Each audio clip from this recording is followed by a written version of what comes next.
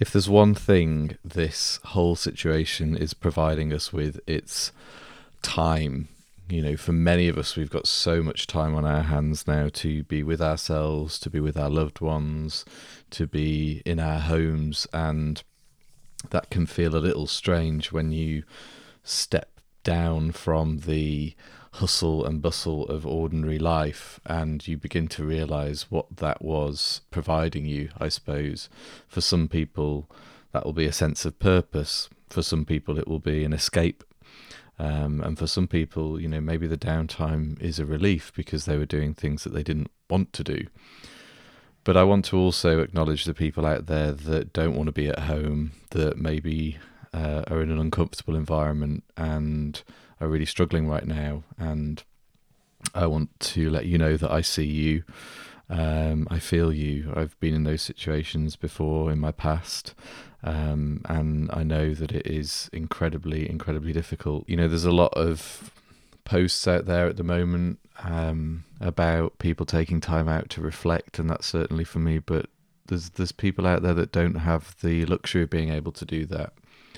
People who are cooped up in small homes with lots of children, which must be incredibly, incredibly testing, or people who are shut away with maybe partners that they don't ordinarily get on with very well, and they're really having to face the nature of that relationship head on. It must be incredibly difficult for those people. So, I think it's been great to see online so many people doing so many things with such kindness, and the level of mood that is trying to be created online, with memes and funny videos and all this kind of stuff. And I think it's been nice for me to really see some of the best sides of humanity.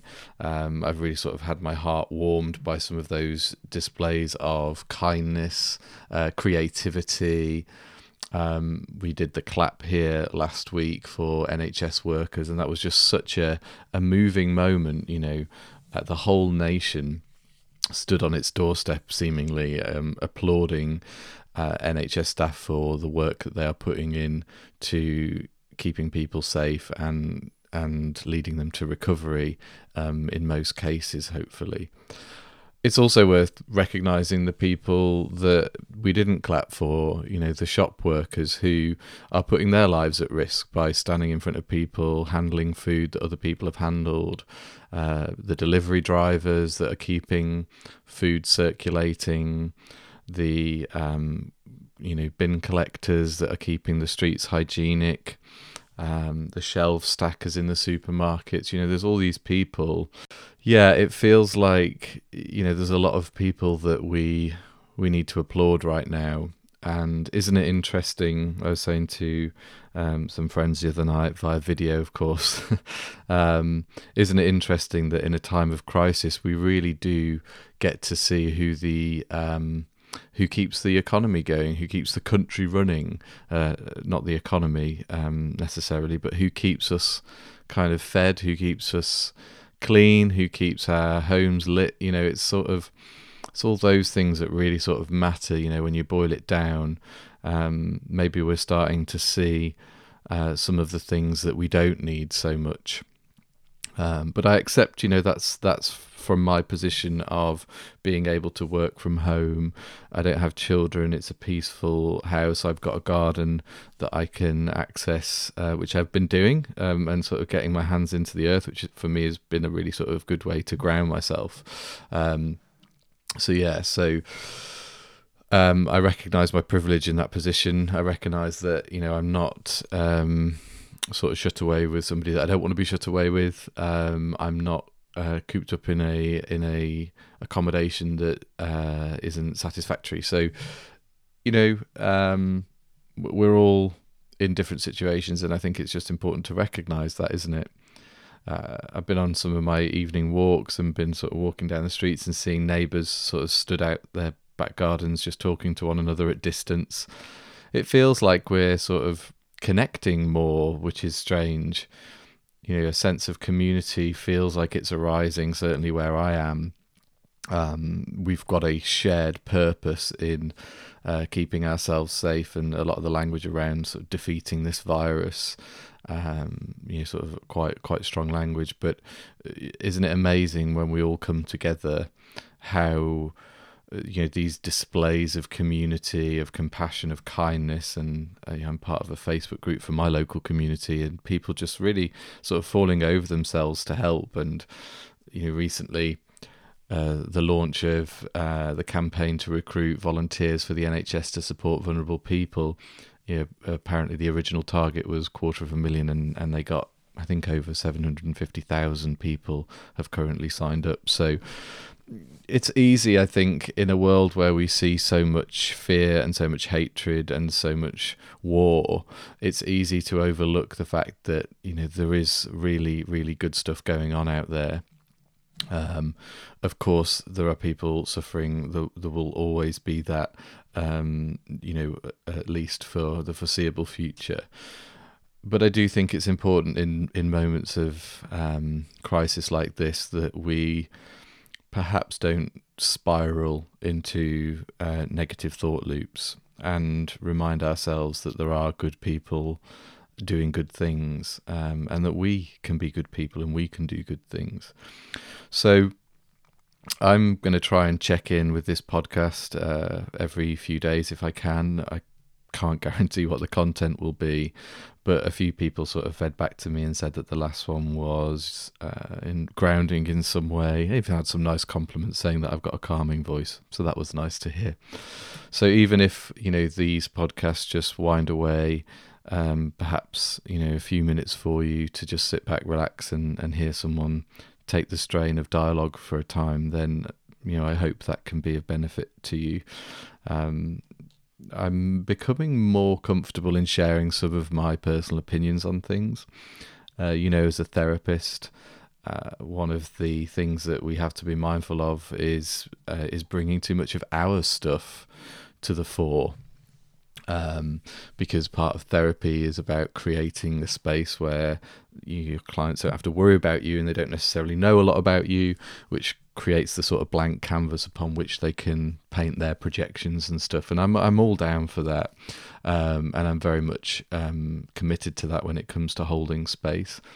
And at the same time, this crisis has really sort of put me back in touch with the ultimate truth that we are all equal, and we all have an experience, and actually it's important that we share our stories. It's important that we share our perspectives on the world, about what's going on, and I think it's important that is heard with compassion and genuine curiosity by the people around us, rather than trying to take somebody down because they don't agree with you, or they have a different opinion to you. The reality is that we all have a very different opinion about the world and how it runs and what comes next, and those opinions are informed by so many different things. The family that we grew up in, our DNA, the environment that we grew up in, the part of the country, the part of the world, the culture, all that kind of stuff really does inform who we are and our opinions. But I am becoming more comfortable sharing my truth, because I recognize that I have a voice, and it's good to share your truth, right? So with that in mind, I did a blog this morning, and it was about where we find ourselves, really, I guess. And it's probably one of the first blogs that I've done in a long time, and perhaps certainly since I've been a therapist, that has spoken out about some things that I'm really passionate about, which is where power rests in a civilized society, how power can be abused, a sense of community and what community is, some environmental issues as well. I'm very, very passionate about that. And who's responsible for kind of, changing things and shifting things. Because I think what I'm witnessing is something that I've felt for a long, long time. 4 years ago now, I travelled around the world and ended up in South America, which was where I drank ayahuasca. Ayahuasca is one of the world's most powerful psychedelics and is known as Mother Ayahuasca in the psychedelic community, and is often associated with guiding people to their truth and giving them a sense of kind of like what's what. So imagine kind of a benevolent mother, but very assertive, sort of taking you on a journey about this is what's going down, this is about you, this is about your environment, and this is what needs to happen. And I came out of that experience feeling deeply connected to Earth.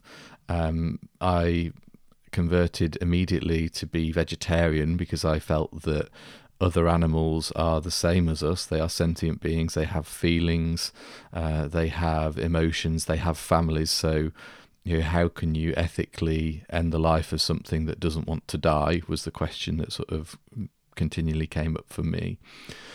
And it really kind of like shifted my relationship with others, with myself, and with Mother Earth. And I would, if you want to call it in a cheesy way, I would call it an awakening. It definitely was that for me, to kind of look around and see that there are power structures that operate, and they don't necessarily operate in the interests of the many. They do focus on the select and narrow interests of a very select few. And I'm very mindful as I said that it might sound like a political slogan. It's just fact. There are 8 billionaires in the world that own as much wealth as the poorest 3.5 billion people in the world. So 8 individual people, not 80, 8 people have as much wealth as the poorest half of the planet basically put together. And you have to kind of look at that and think, okay, so whilst we've got, a global climate crisis, whilst we've got, people who can't access clean water, and yet 8 people own half the planet's wealth, it's sort of something doesn't make sense.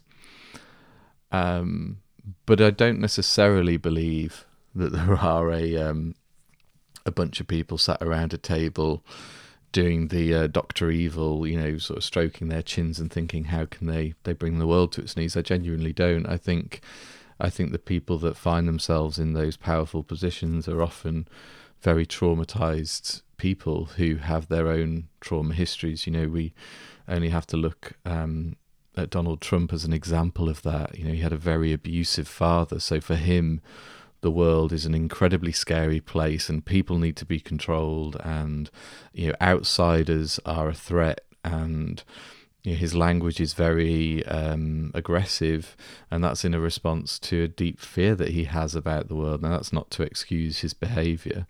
We're all accountable for the way that we behave, but it does perhaps explain it.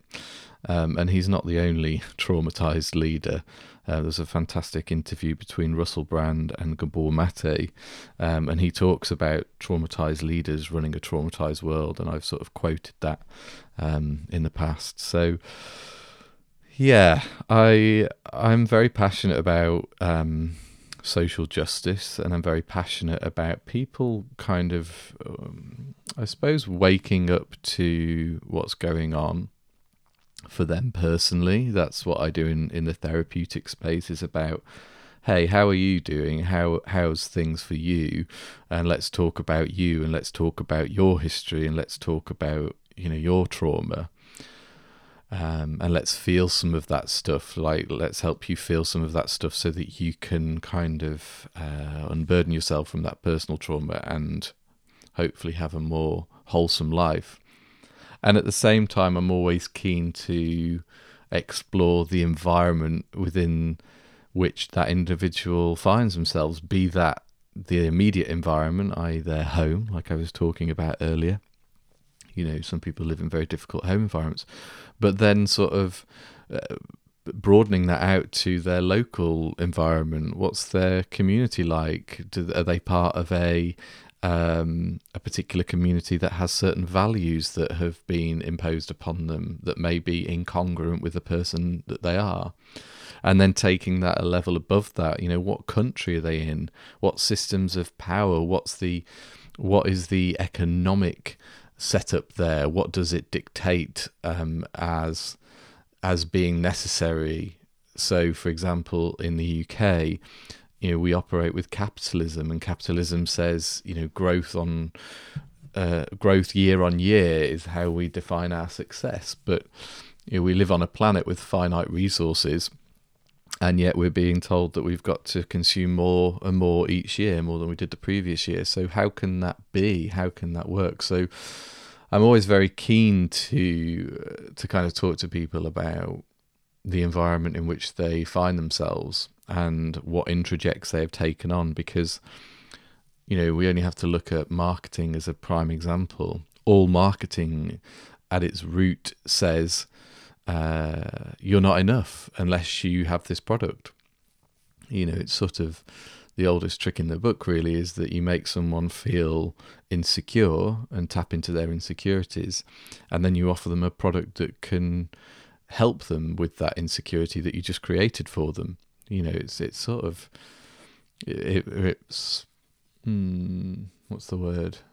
It staggers me that it's legal, because it's a form of manipulation, but ultimately it's become accepted that, that's the way that we have to sort of keep people putting their hands in their pockets. I'm just going to take a drink of water. Hold on. Lots of talking. So we have to, well, we don't have to do anything, but it might be useful for us to start looking at our environment a little bit more, because we've been told for so long now that don't earn enough money, well, go and get a better job. Don't live in an area that you like, well, work harder and you can afford to move. Find yourself living with anxiety or depression, well, what's wrong with you? How can we fix you? How can we medicate you? What therapies do you need?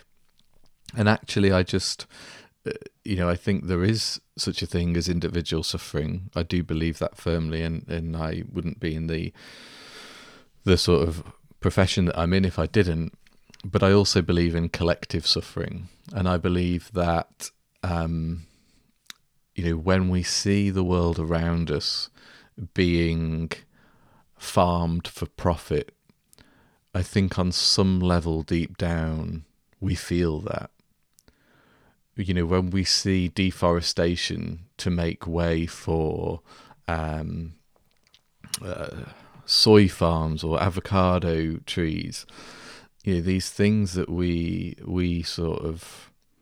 want so much, when we see that deforestation, we're effectively witnessing our lungs being clippered, right?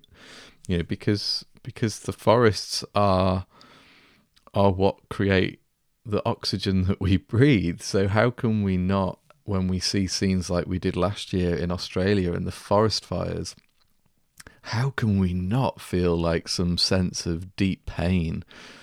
I'm passionate about all those things, and I feel a little bit more confident, maybe is not the right word, but I feel a little bit more called, I suppose, to speak that truth and share it with you.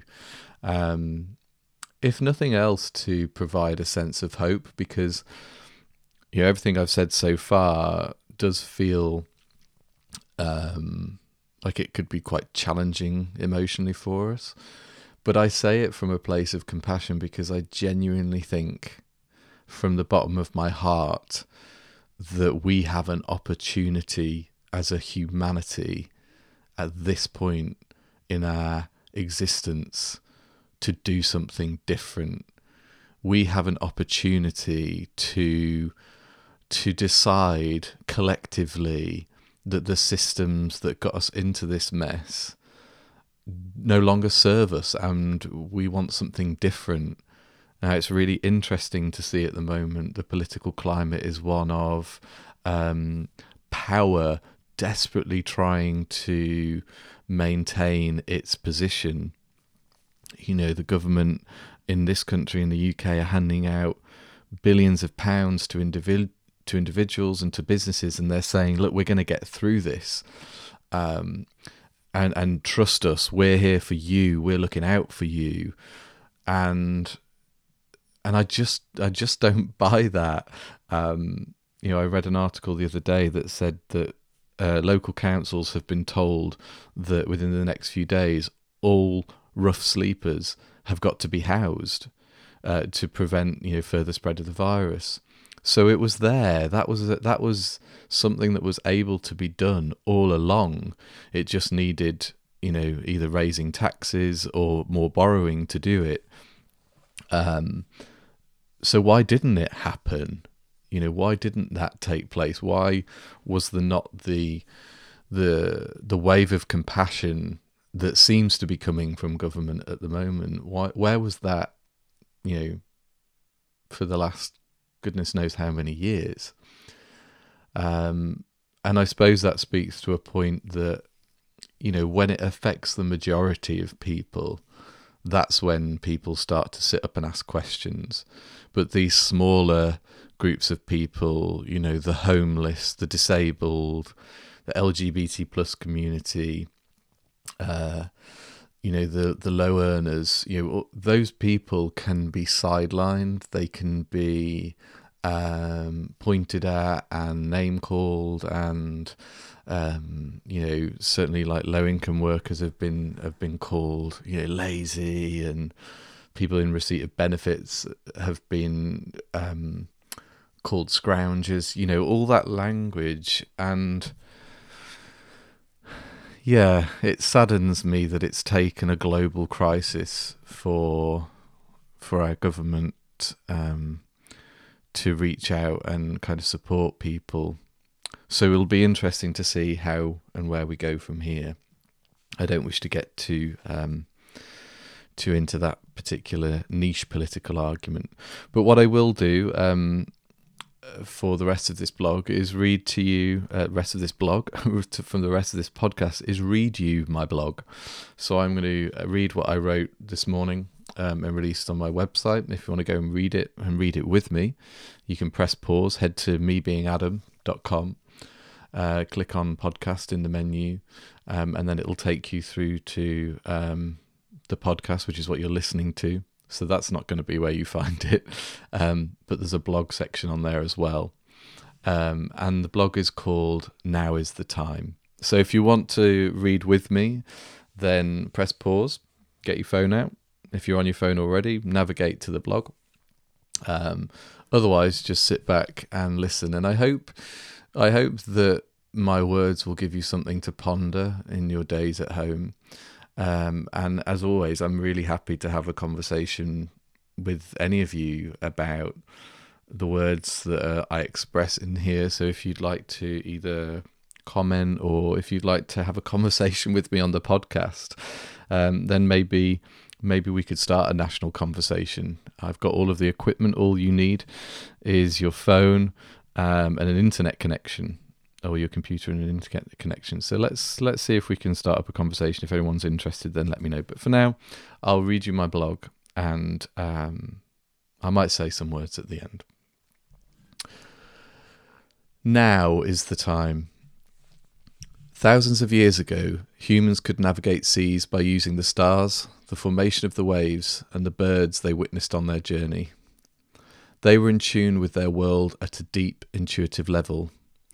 Elders were viewed as wise and given the utmost respect. Tribal rituals showed gratitude to Mother Earth and celebrated her. Our ancestors knew how to engage with their environment. They shared the wisdom that Mother Earth was their life support machine and that her preservation was necessary for their survival.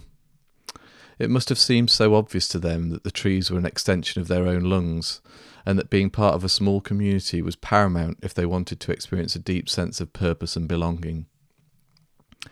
Today, however, facts about the climate crisis are put forward by scientists in complex models and endless statistics, only to be denied or ignored by politicians. Among many things, our ancestors knew intuitively that trees produced something they needed to survive. They trusted nature rather than thinking they were better than it. It seems bizarre then that this is now a topic for debate. Perhaps statistics and models create a safe enough distance from the reality so as not to trigger us into despair. In the same way that we rarely get to see the suffering of animals in the production of meat, where our waste goes, or how energy is produced. Maybe we would be too traumatised if we were faced with the truth behind these things. And yet, I think we do know, or at least we have a sense. The system, however, has conditioned us to be skilled deniers. It does not serve the interests of the current capitalist machines and the super wealthy few at the top of them for workers and citizens to engage deeply, or worse, fully understand the environmental impact of our economic models. I think we knew this moment in our history was coming. We seem to have forgotten, at least consciously, that we are nature. We don't spend time in nature. We are it. That feeling you can't put your finger on, the resting anxiety, the gentle depression you feel in quiet moments, perhaps this is your deepest intuitive self, yearning for healing. Buried deep beneath those layers, its voice can be heard saying, "You are nature. Heal your environment and you will heal yourself."